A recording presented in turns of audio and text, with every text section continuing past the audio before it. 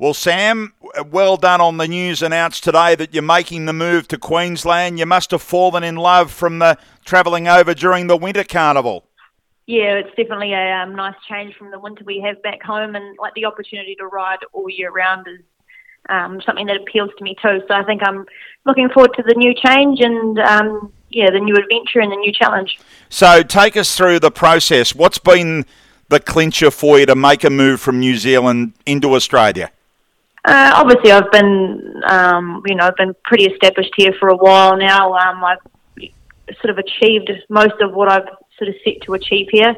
Ideally, I sort of thought I'd ride 1,000 winners and then assess where my career was going. But after spending the winter or the few months over there, I decided that maybe it was time to, just to try something different. Like I said, I've won a premiership here. I've done a little bit of travelling off the back of that. I had a few Group 1 winners and things have been going really well here. So it's always hard to try something new and think, the ball's been rolling. But when I got home from being away in Brisbane, I sort of felt like there was another door of opportunity there that maybe I would be silly to not make the most of. So I just had a few things at home to sort out. Obviously, I own a farm here at home, so having that to organise all that and my animals and bits and pieces and stuff, I had to go through that process first. And then obviously COVID's been sort of slowing the process down. My original flights were cancelled, and then with MIQ spots not always being available, Air New Zealand had to rejig their schedule, so which prompted me to have to change my plans as well. So hopefully, all going well, the 16th of October will be the day I get out of here. Yeah, it seems to be the date. Let's hope, because we know what's been happening with travel. Let's hope it is. Once you get there, you've got to do a couple of weeks of quarantine. And then what's the plan? Where would you like to base yourself, Sam? I think because Eagle Farm was familiar to me, I'll probably just start myself there and just try and poke around and get around and show my face to as many people as I can and just sort of start from scratch again, I guess. Treat it like I'm an apprentice and just hustle hard and make the most of any opportunity that comes my way. Like, I'm fortunate enough that I'm a natural lightweight and I do a lot of travelling here. I think every season for the last maybe 6 or 7 seasons, I've averaged over 900 rides a season. So I like to be busy. I really enjoy my riding. I'm really passionate about it. So being able to ride at new tracks with, obviously there'll be some fairly familiar faces and stuff too with the jocks that I met while I was there last time. So it'll just be a fresh start, I guess, a fresh start, and hopefully set some more goals. I'd love to ride 1,000 winners while I was over there. I'm a little way off that. We've got about 120 to go, so that would be a nice milestone to kick off. But, just see where things go. I was going to say to you, Sam, that it sounds like it's something that you've wanted to do.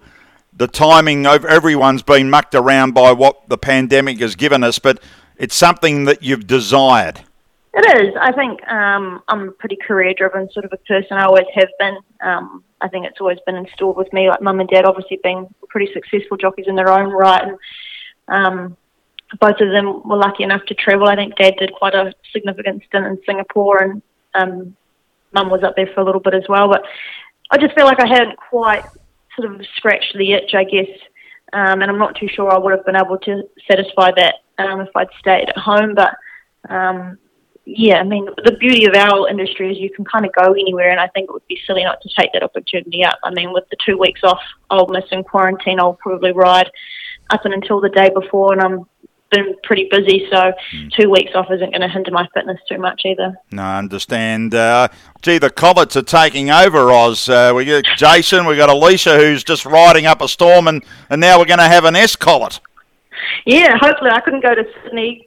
There's too many Collets there already, I think. So hopefully I can establish myself as well as those guys have done. I mean, I'm so proud of both of them. They've obviously started at humble beginnings back home and gone and done great things. Jason's obviously established himself as a pretty senior rider in the Sydney riding ranks, and Alicia's obviously flying there too at the moment after being in Singapore for a stint. So if I can do half of what they've done, I'll be pretty happy. Well, Alicia is just riding up continually well. She's at Orange today in New South Wales, and as we record this, she's ridden a treble already. And it can show. I guess what it can show you is that it can be done. If you put the hard yards in Australia, like you will in Queensland, that it will work for you.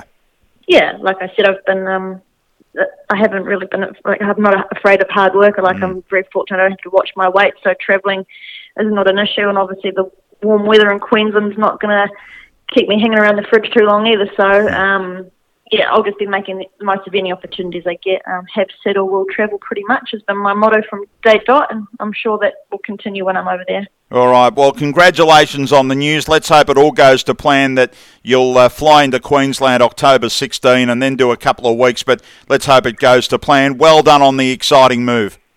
No worries. Thank you very much.